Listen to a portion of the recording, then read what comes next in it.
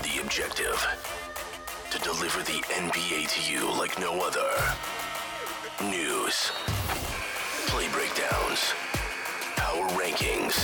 Storylines you never hear talked about anywhere else. It's all straight shots here. Fired by straight shooters. S and Gun. This is the Objective Basketball Podcast.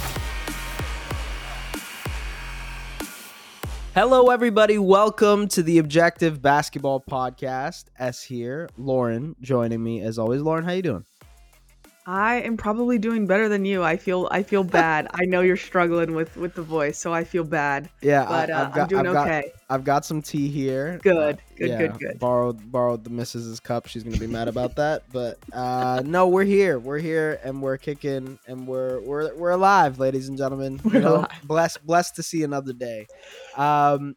Let's talk about some housekeeping before we get to the NBA playoffs and what we saw last night with the Lakers and the Warriors, and maybe even before that with the Celtics and the Sixers. I think first and foremost, we should address that Mike Budenholzer, the Milwaukee Bucks head coach, has been fired, has been let go. He was with the team for, I believe it would be 5 seasons now, since the 2018-2019 season, which was the same time Nick Nurse got hired. So it would be 5 seasons, yeah. And, you know, obviously a very successful tenure. They had some great, incredible regular seasons. They obviously won their first championship in, 50 years with the Milwaukee Bucks with Giannis Antetokounmpo in 2021. But after flaming out in the first round, we talked about it a little bit in terms of, the complete disappointment, maybe failure. Hey, I know that's a scary word to bring up to Milwaukee Bucks fans, but yeah, the disappointment, the failure that was this season, and the way the Milwaukee Bucks flamed out in the first round to the Miami Heat. And now we're here. The Bucks now do not have a head coach. They're going to be head coach hunting. And it seems like, in general, this summer is going to be one that involves a lot of head coaches, right? Nick Nurse. We'll see what happens with the Phoenix Suns and Monty Williams. We'll see what happens with Denver Nuggets head coach Michael Malone, who's also up for a contract extension. There's a lot of, really prestigious coaches that could be on their way out. On top of that, there are some positions that are open. So I'm very interested to see what happens. Doc Rivers, another one that is kind of always floated about. So we'll see what happens. There are there's a lot of movement in the coaching world in the NBA. And I think, I tweeted about this and Raptors fans got really, really mad at me, super mad at me. And I get it. I get it from a Raptors fan perspective, because they've spent the last 5 years competing against the Milwaukee Bucks, competing against Coach Budenholzer, and they have been able to point out every single little flaw of a coach like Mike Budenholzer. And you know what? To be fair, Coach Bud does have a lot of flaws, right? We got into it a couple of weeks ago on the podcast about, some of the in-game adjustment stuff, some of the inflexibility that he has in terms of in-game changes that he makes. I think those are legitimate, but he does have a proven track record of building up teams. You talk about the Atlanta Hawks. He obviously led that team of kind of like B-list players to a 60-win season. He also built that program up to where it was, and then he obviously moved on to the Milwaukee Bucks and helped develop them into a perennial championship contender as well. So I really think that he does have a good record of being able to build up programs, and I think the Raptors are in a situation where they need to play above their weight. We've talked about it before, where I really don't think this Raptors team is in for a rebuild. I think they're trying to compete. I think they're trying to be a playoff team next year. And what better way to do that with a guy who has proven that he can make you play better than you actually are in the regular season. And he does that with a level of development, a level of, in terms of like building up his bench. I think he's done all of that throughout his 10 years in Atlanta and Milwaukee. So I think Coach Bud would be a good option for the Toronto Raptors. I doubt that actually happens. I think maybe Coach Bud would be interested in moving on to coach another contender, or maybe just taking the year off and just not doing anything. Pulling a Frank Vogel, yeah. Yeah, I mean, look, he's been coaching for a very, very long time. He obviously had a tragic death in his family recently as well. So I think it makes sense for him to maybe just not want to coach next year and not want to be in the conversation for it. And I can understand that perspective as well. Mhm. But yes, Raptors fans really, really got mad at me because I suggested Coach Budenholzer. And like I get it. I get it from their perspective Yeah. because from what they see, it's like, oh, this is a coach that has failed and has been Mhm. and like he's not been able to make these in-game adjustments, and he's been he hasn't been fluid offensively. He hasn't been creative Right. offensively. And that's exactly what this Raptors team needs. And I get that. But Yeah. he's also been able to punch above his weight in terms of the rosters that he's coached. And I Yeah. think that's what the Raptors currently need as well.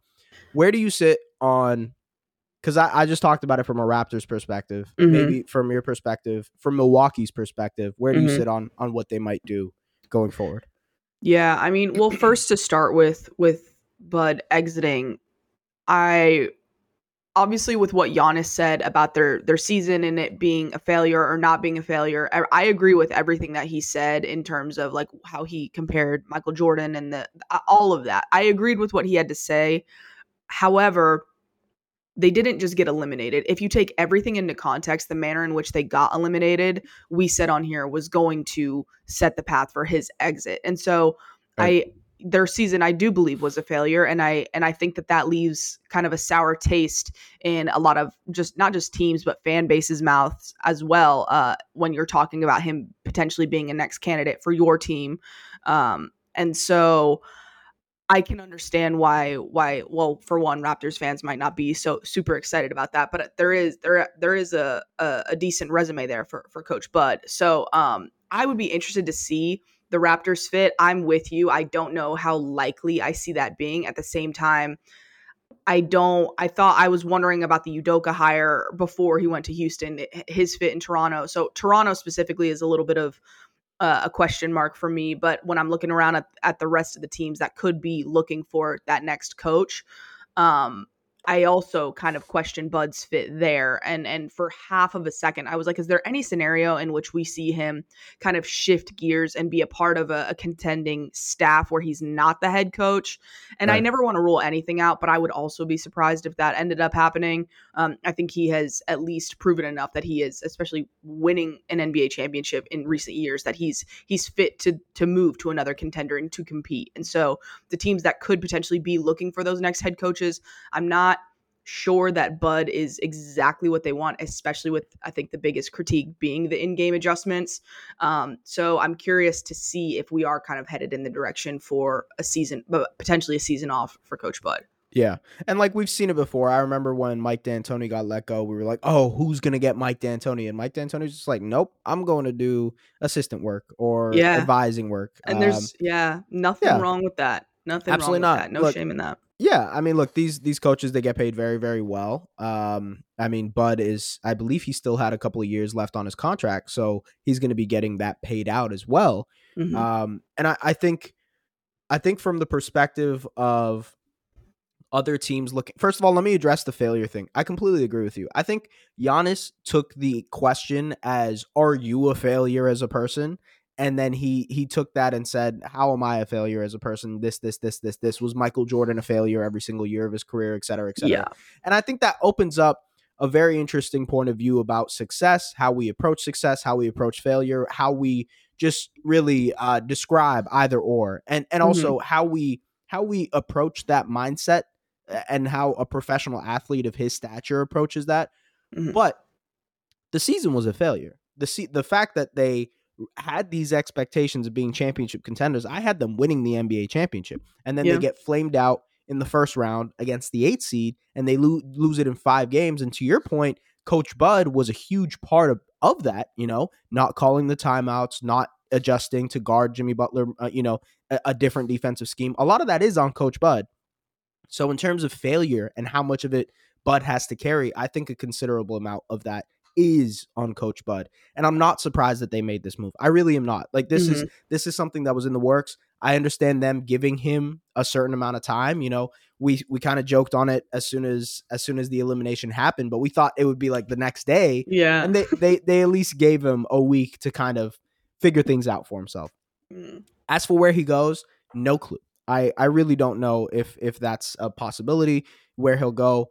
When it comes to the Raptors coaching hire, I am of the mindset that I do think they will hire someone with a fresh mind. And what I mean by that is someone who may not have been a head coach before, someone who might be on the younger side of things, who can relate to the players more. I like the Jerry Stackhouse fit because he has Oh been a yeah, former player, that's a good one. and because he's a former player, he was a former Maverick, right? Mm-hmm. Yeah, so I just think it makes sense from a where this team needs to be and how much of a culture reset this team needs to have. So we'll see what happens with the Raptors. It'll be very, very interesting. We'll see what happens with Coach Bud. But ladies and gentlemen, it is playoff time. Get in the game and make your next bet with Sports Interaction. Bet before the game or live and play on all your favorite team matchups. Head to sportsinteraction.com/SDPN or download the app to get started. 19 plus.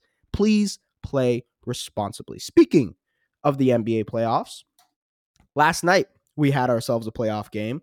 I was very excited for this. I mean, Lakers Warriors game 2. Lakers stole game 1. I think they had a good chance to steal game 2, but the Warriors just came out and adjusted really, really well. I think the main adjustment was starting JaMychal Green and benching Kevon Looney. It gave them a certain amount of spacing that they needed shooting wise. And JaMychal Green, I believe he finished with 13 points, 15 points. He hit 3 threes, so he was doing his job on that end. But overall, I think more than anything, they got Steph on the ball more. They helped. They made him be the one initiating things a lot more, getting downhill, creating for his teammates. And that was evident because Steph had 11, 10, 12 assists. He had 12 assists last night.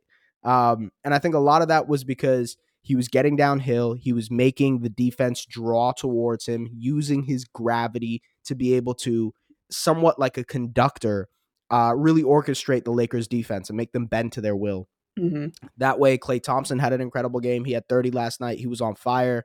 Again, Steph did his thing, but then also even like the Draymond Greens and JaMychal Greens of the world, they contributed offensively. And I think it's because of how much Steph helped them open up. So they started to trap Steph because they wanted to get the ball out of his hands. And now Steph is being opened up as a playmaker, as a guy who can create for others. Mm-hmm. And I tweeted about this, but you have a guy who is such an incredible 3-point threat, especially a guy like Steph Curry, who is the greatest 3-point threat. If you trap him, now he has to throw it off to Draymond Green, who is one of the best passing big men ever. And Draymond, in an advantage situation where it's 3-on-2, because you have 2 guys to the ball, and now you have essentially a 3-on-2 situation where you have advantage. Draymond is incredible at finding guys open. And Draymond had 9 assists last night as well. I just think they did such an incredible job of working that 2-man game with Draymond and Steph. And I'm very curious to see how the Lakers counter that in game 3 in Los Angeles. What were your takeaways, I guess, from Lakers Warriors or anything that you saw? I did feel like I'm never a fan of taking too much away from a blowout game in a playoff matchup. However, this game specifically felt a little symbolic is the wrong word, but kind of what you would expect, in my opinion, from this series. I'm not saying I expect it to be a Warriors blowout, especially after dropping game 1. But when you're looking at the Warriors, I guess, depth chart, and you're looking at the Moses Moody, Kevon Looney, Gary Payton, like even just going down the list all the way, even like Jonathan Kuminga, going down the list, and you're looking, and then you go look at the Lakers roster, and you look at kind of where things maybe drop off a little bit. That to me is kind of not the biggest difference, but a huge difference in this series in terms of just being able to rely and switch things up for the Warriors. The biggest example is this JaMychal Green start. And he did, like you mentioned, a phenomenal job stepping up and staying ready. And so for the Lakers, you can easily look at their numbers and just say, oh, the shooting splits, they had an off night, they got blown out, done. But I do think that as this series goes on, and they're going to need Anthony Davis to have a game more like game 1, much more than game 2. And they're going to be needing more and more out of these top guys as they get more and more deeper into the series and deeper into the playoffs, and even just more fatigued overall. The Warriors are going to be able to rely on Jordan Poole having an explosive night, or Yep. Dante DiVincenzo getting hot, or Kevon Looney having a incredibly effective and efficient game. And there are just different guys that they can rely on, while also on a night-to-night basis expecting Steph or Clay to pop off or Draymond to just be everywhere. And so I felt like this game was a fair example of how the Lakers are just outmatched. The Lakers have to have a perfect playoff series and a perfect playoff game for them to win this series. And I think a lot of that rests on the shoulders of Anthony Davis. I think Anthony Davis has to be the best player for the Lakers in order for them to win. LeBron was incredible last night. He was great. He was making his shots. He was doing everything defensively. I thought he was awesome. But the Lakers aren't going to win that many games. And it's crazy to say. It's crazy we've reached that point in LeBron's career where he is, I mean, yes, he is a very impactful player, but he is not the needle mover for this Lakers team. The answer will be Anthony Davis. And I think that goes to show you, if you look at like what the playoffs have been for him so far, let's go back and let's look at this first round series with the Grizzlies. Okay. Game 1, he scored 22 points. The Lakers win. Game 2, he scored 13 points. The Lakers lost.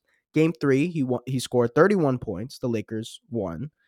In Game 4, he scored 12 points, but he had an incredible night defensively. He was awesome. He was active. Didn't get a shot to go, but he had contributions from other players. The Lakers ended up winning that game. Game 5, he had 31 points. The Lakers ended up losing. And then in Game 6, he had 16 points, 14 rebounds, and 5 blocks. An incredible all-dominant game. The Lakers won. The same thing sort of applies here between Game 1 and Game 2 with the Warriors. In Game 1, he had 30 points, 23 rebounds, 5 assists, 4 blocks. He was dominant. That was like a Wilt Chamberlain stat line, and the Lakers won. Last night, 11 points, only took 11 shots. He was not as active, not as looking for a shot, not as aggressive. And I think a lot of that has to do with his injury, man. I just don't think that him at this level of his career, at this stage of his career, especially with the way the Lakers schedule is set up, the Lakers Warriors schedule is set up where it's, a game every other day, it does not make it easy for Anthony Davis to have back-to-back dominant games. I just think that's the truth. Yeah. We've gotten to the point where like the Lakers will have to win this series in 6 or 7. That's how they will have to draw this series out in order to get good Anthony Davis games. And it's tough because at his peak, where he is offensively, he is up there with, like, you can count on one hand how many players would be better than Anthony Davis when he's playing like that, when he was playing like he was in Game 1. But then when he gives you a performance like this, it sort of makes you question if the consistency, if it's even possible to do that at a consistent level. He can play like an MVP on some nights, and then on other nights it's like, oh, he's just another guy out there on the floor. So I don't know. I think a lot of this rests on AD. I think he is the root from which everything else grows for the Lakers. All the things that they have to create offensively, whether it be, the Austin Reeves stuff that they do with the pick and roll, that starts with Anthony Davis. The Dennis Schroeder stuff that they do with pick and roll, that starts with Anthony Davis. The 2-man game with LeBron, that also starts with Anthony Davis. If he's not active, if he's not looking for a shot, if he's not dominant in the interior, the Lakers will lose that game. That's just how it's gone so far. Yeah. And I mean, the biggest thing, and when you're talking about consistency and the games where maybe the performance isn't as great or whatever the case may be, you're going up against the Golden State Warriors. You really can't afford, if you're going to try and push it to 6 and 7, you cannot afford to have an off night and hope for a LeBron James explosive performance. Because LeBron James was good last night, but he wasn't like other level, godly LeBron James. And so for Anthony Davis, you really, I mean, I don't want to have the whole conversation about, okay, LeBron is getting older. Like, you really need to be maximizing on every season. We've talked about the roster and what they've been able to turn this season into, and they get props for that. But if you're Anthony Davis and you're on the floor, you cannot afford to be having these just off nights where you finish the game with 11 points. That's just no. And I think a part of that is the Lakers involving him more offensively as well. I will say, credit to Draymond Green. He was phenomenal last night on AD defensively, getting into him, making sure that any shot he takes in the paint is going to be, a physical chest to chest type of shot. Like he's not giving him the space. And Draymond is a phenomenal defender. I know he's 6'9". He's like 3 inches, 4 inches shorter than AD. He doesn't have the arms, the length and the arm span, the wingspan that Anthony Davis does. But he has always been good at punching above his weight, literally being able to play defenders that are bigger than him. He's the guy who's going to be guarding Nikola Jokic if they ever end up facing in the playoffs. He is able to guard these bigger players, and Anthony Davis is one of them. If Anthony Davis can't be as physical, if Anthony Davis can't be as aggressive, if he's not getting to the line, that's another thing. The Lakers did not get to the line very often in this game. They shot 17 free throws compared to the Warriors' 16. And the free throw discrepancy was massive in game one. They were great at getting to the line. They were great at getting to the rim. That was completely shut off. And I think a lot of that, credit to the Warriors, credit to Draymond Green for fixing and adjusting things defensively to make it harder on Anthony Davis. Anthony Davis also wasn't able to be that rebounding presence that he was in game one. And a big reason for that is because they were sending 2 or 3 bodies at him whenever the shot went up. When he was trying to box out, when he was trying to get an offensive rebound, there were 2 or 3 guys on him. Andrew Wiggins, even JaMychal Green, Draymond Green. They were all surrounding him so that he wouldn't be able to get that rebound. I think the adjustment, what the Lakers end up doing, I am very curious to see how they are going to open up Anthony Davis's game, because the Warriors have now said, okay, if you're going to play like this, we're going to play like this. Mm-hmm. And now you have to answer back. That's what the playoffs are. This is what the playoffs are. It's a chess match. It's, hey, we're going to move this way. What is your next chess move? What is, I don't know, knight to queen? Well, I'm not I don't know chess. Yeah, I'm not a chess expert, but I know it's a chess match. And I know that the fact that, like, if you're countering with one thing, so the Lakers went really, really big in game one. They used their size, they used their athleticism to really make things hard on the Warriors. The Warriors ended up going small so they could stretch out the Lakers defense more. Okay, so now how do you go? Are the Lakers going to go small? Are they going to be able to play smaller than the Warriors? Are they going to be able to play faster than the Warriors? Or are they going to double down on their physicality? I think Rui Hachimura was awesome in game 2, and he was even awesome in game 1. Maybe a guy like that who has the size, who has the scoring ability, who has the outside touch can be a difference maker in this series. So we'll see what happens. If I had to make a prediction for game 3, I think the Warriors will win it, to be honest with you. I think that way too. Yeah. I think they've found something here. And I'm really, really curious to see how the Lakers react. I mean, obviously, Crypto Arena, whatever the hell it's called now, is going to be incredibly loud. It's going to be fun to see that environment.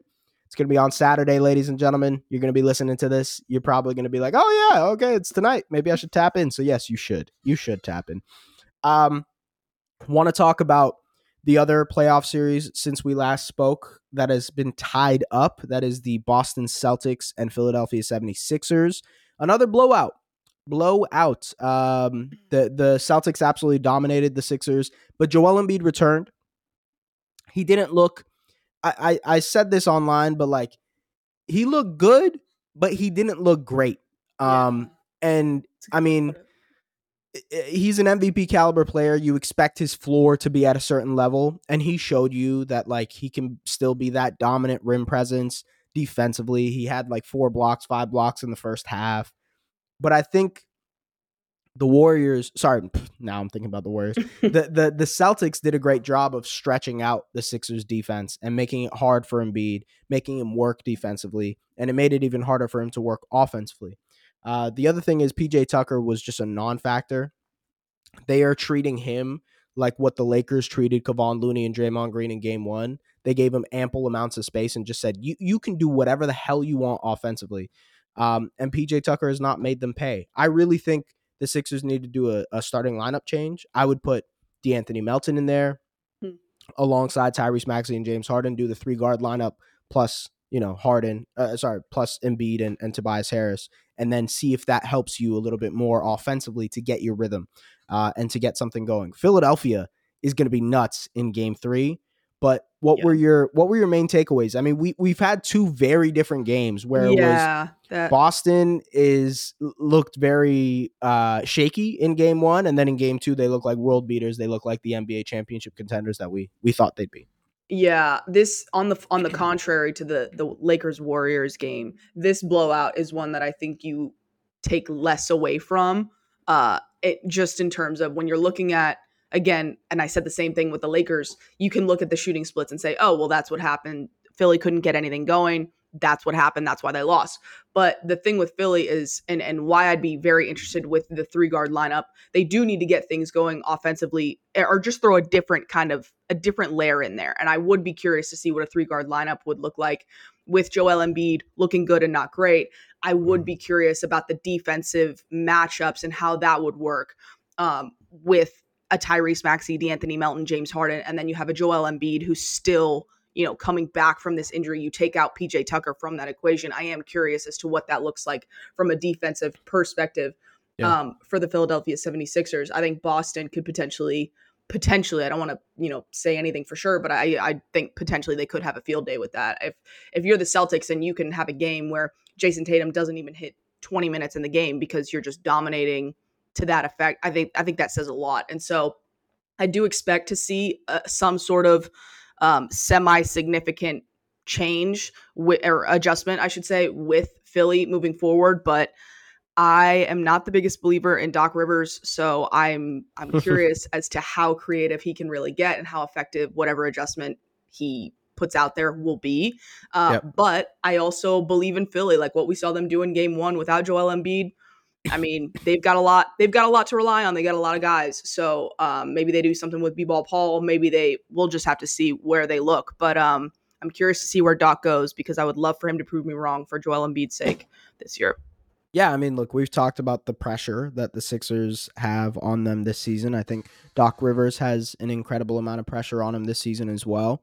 I think some of the things that we could criticize about Coach Budenholzer can also be said about Doc Rivers and the rigidness and the in-game adjustment stuff and him not being able to kind of switch on the fly to be able to adjust to things. And like I'm saying the 3-guard lineup, but that's in a very ideal world. I just don't think that they would end up doing that. And it does cause some problems defensively. You're right, because Tucker is a big body. Tucker's a guy who's going to crash the offensive glass. He gives them those extra possessions. So to that point, I agree. I don't know if Doc Rivers will be doing that, but I think they should. That's the case in point with this team. I was just looking up some of the lineup stuff from the Sixers playoffs so far, and they really haven't played that 3-guard lineup much. So it's interesting to see how they'll go in Philly. I think the main thing is like how good will Embiid look in game 3? Yeah. Obviously he said post game that I was supposed to be out for 4 to 6 weeks, and it's been 2 weeks since his injury. So he's not going to be at the MVP level that people are expecting him to be.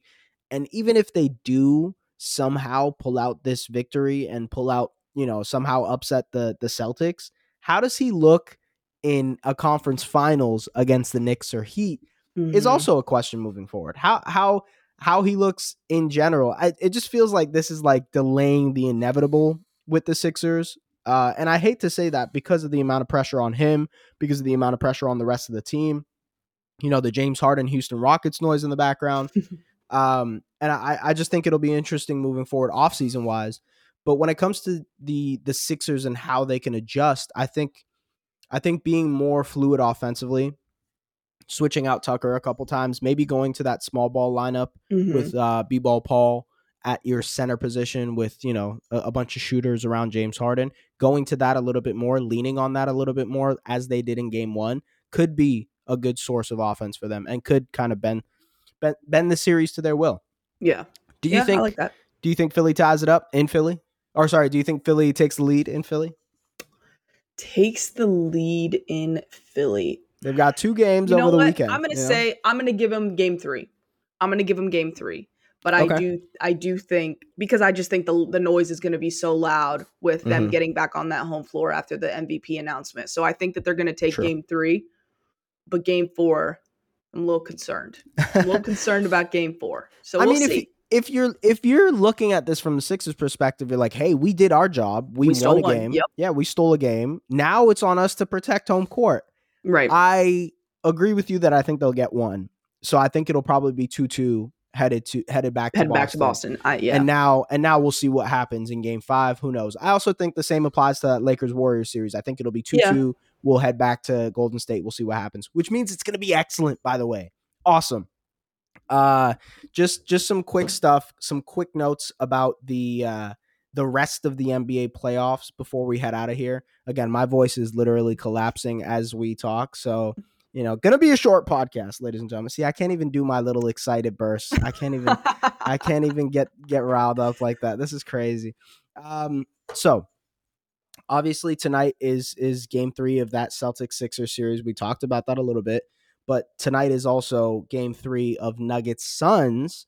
And the Nuggets have a chance to go up 3-0. We've talked about the Suns and how they look and, all that stuff. I think I listened to Matt Ishbia, who is the new Suns owner, on the Bill Simmons podcast, and he was mentioning how they look at themselves as having a 3 to 4 year window with Kevin Durant and Devin Booker.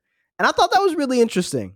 That's really interesting because I don't think the NBA fan or NBA media would agree with that window because, Chris Paul at his age, the DeAndre Ayton question, I just think it's really, really interesting. The other side of this is that there was a Suns reporter, Suns beat writer, who mentioned a potential DeAndre Ayton and Kyrie Irving swap. And I have to get your opinion on this because, you're our Dallas Mavericks aficionado. How do you feel about a potential, on both sides, how do you feel about a potential Kyrie Irving, DeAndre Ayton swap? Kyrie going back to play with Kevin Durant and Devin Booker. It's like they have their big 3 in Brooklyn again, sort of. And then, Luka gets his big man. How do you feel? Right. And also Luka plays with DeAndre Ayton, which is so funny considering the draft. So right. Yeah. From the Mavs perspective, you're like, oh heck yeah, we'll do that today. I'll hit let's do it today. It's hard for me to sell myself on KD saying, yes, let's welcome Kyrie back. But at the same time, you have Booker in there and having Booker in there versus having Harden in there, that trio, like it's a different dynamic. But I still come back to, it's hard for me to envision KD saying, yes, I'm welcoming a situation where I'm teaming back up with Kyrie. I don't know how likely I see that being, but Tim McMahon talked about this a long time ago. He said this Kyrie move, and we've kind of touched on it here, when they made that move, that was my first reaction, was them making this move puts them in a different position in terms of, I'm not saying they're going to be able to go out and make a grand slam trade and bring in a crazy level number 2 next to Luka, whether it be a big man, guard, wing, whatever the case may be. But them going out and getting Kyrie Irving opens the door. If they can get him to sign this extension or get him to re-sign, and that looks like it's going to happen as of today, I would bet that it happens. Yeah. It opens up the door for when he does ultimately ask out to then go have conversations with real guys that they can build a real core with.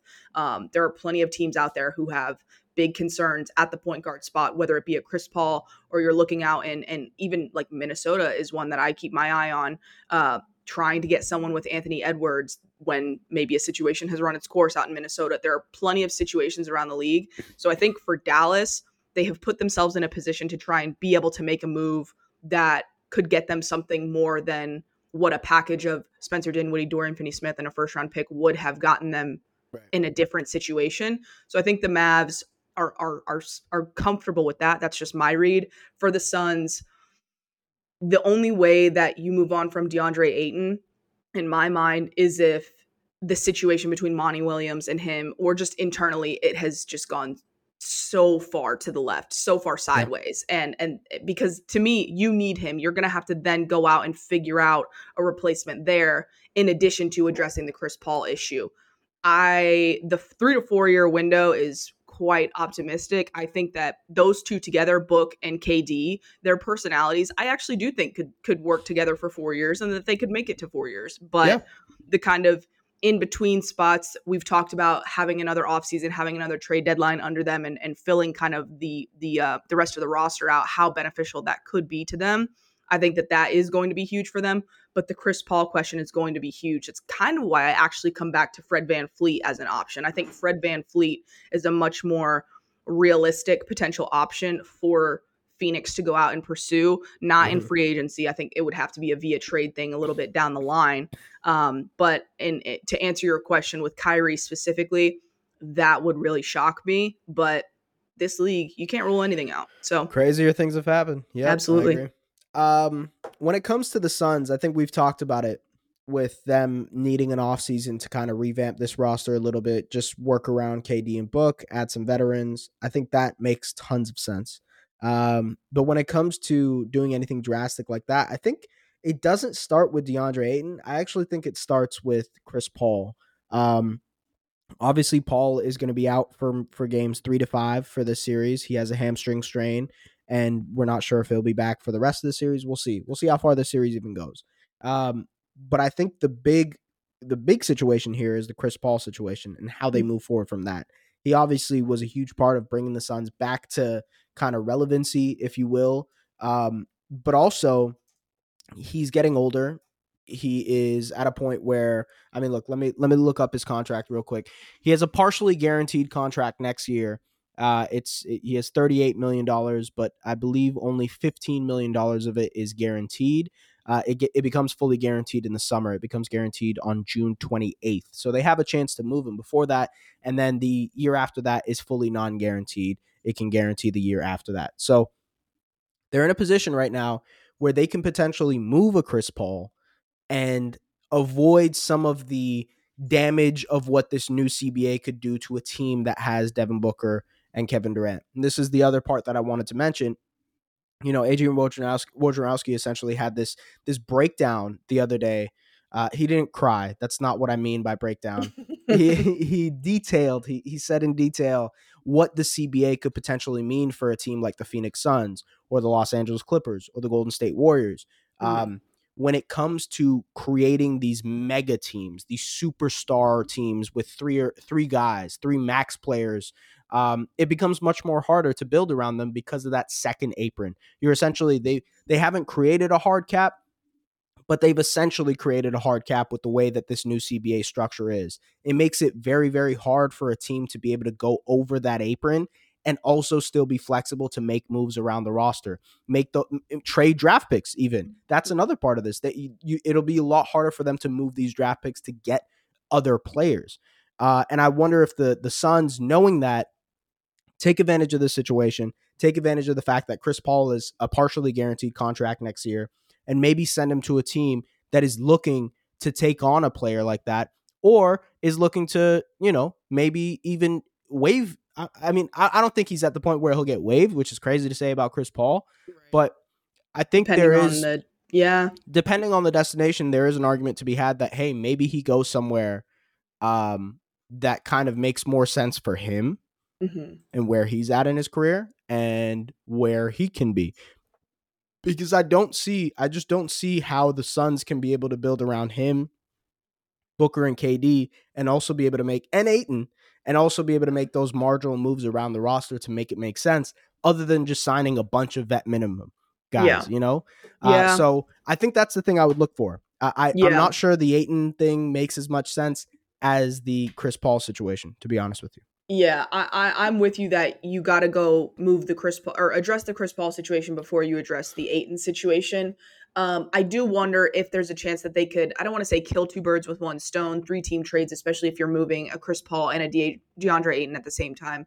That gets very complex. But I do think for the people out there that might be interested in a Damian Lillard, some sort of DeAndre Ayton, Damian Lillard deal that gets Damian Lillard to Phoenix, I have trouble seeing that come to fruition because, one, I think if Damian Lillard gets traded, he's going to have to sign off on the team that he wants to go to, and it's hard for me to see him joining a super team like the Phoenix Suns. And on top of that, the biggest thing, they just spent all their draft picks on Kevin Durant, and they don't exactly have a young star to add to DeAndre Ayton. Not saying that he's not a young star, but when they made the deal for Kevin Durant, they had Mikal Bridges, Cam Johnson, and a bunch of picks. And so to just have DeAndre Ayton now makes it very difficult for me to envision why some sort of Damian Lillard package could work there. Kind of the same answer for the Trae Young situation. If that comes to light, I don't see that working either. Right. But and I'll say this, I've seen a lot of like, oh, maybe that Durant trade wasn't worth it. You do that trade every freaking time. Every single time. Oh, yeah. You have the opportunity. You have the opportunity to get a top 15, top 10 player all time on your thing who was playing like an MVP earlier this season before he got hurt. Yes, you do that every freaking time. It's not even a question. The question now becomes, okay, you know the skill sets of Kevin Durant and Devin Booker. You know they're creators. You know they're shot makers. They probably need more shooting around them, 3-point shooting, because it's clear from this series that they lack in that department. They probably need guys around them who are good, solid defenders. So yeah, in hindsight, having a Mikal Bridges and having a Cam Johnson who fits those needs makes sense. Yes, it does. But also, you need that backline rim player, that DeAndre Ayton type. And I don't think they end up moving DA now that they have Booker and now that they have Kevin Durant. I think those are the three that you build around. And now, hey, maybe we can go out for a Dylan Brooks on the taxpayer MLE. Maybe we can go out and get some other guys on the fringes to be able to round out this roster, because they're not that far away. I've said this so many times for so many teams, and I've said it so many times about your Mavericks. The hard part is done. You have the superstar. That is the hard part. Every team in the NBA is looking for a Luka Doncic. Every team in the NBA is looking for a Devin Booker and a Kevin Durant. That part is easy. You have successfully completed that part. Now it's about working around the margins to be able to fine-tune this roster. And we're saying this with the Suns still in a playoff series. They can still potentially win this series. I know it's 2-0, but they could potentially still win this series, and we'll see what happens there. Folks, I'm done. My throat is closing up. I am done. I can't do it anymore. Hopefully by Monday when you guys see me, it won't be this nasally voice. I don't know if you guys ever watched, anybody who's listening, even you, Lauren. Have you ever watched Friends? Of course, yes. Okay. Do you remember when Phoebe gets a cold and then she all of a sudden sings so well? Like her singing voice is smelly cat. Yes. Yeah. That's how I feel. I'd be singing right now. Oh.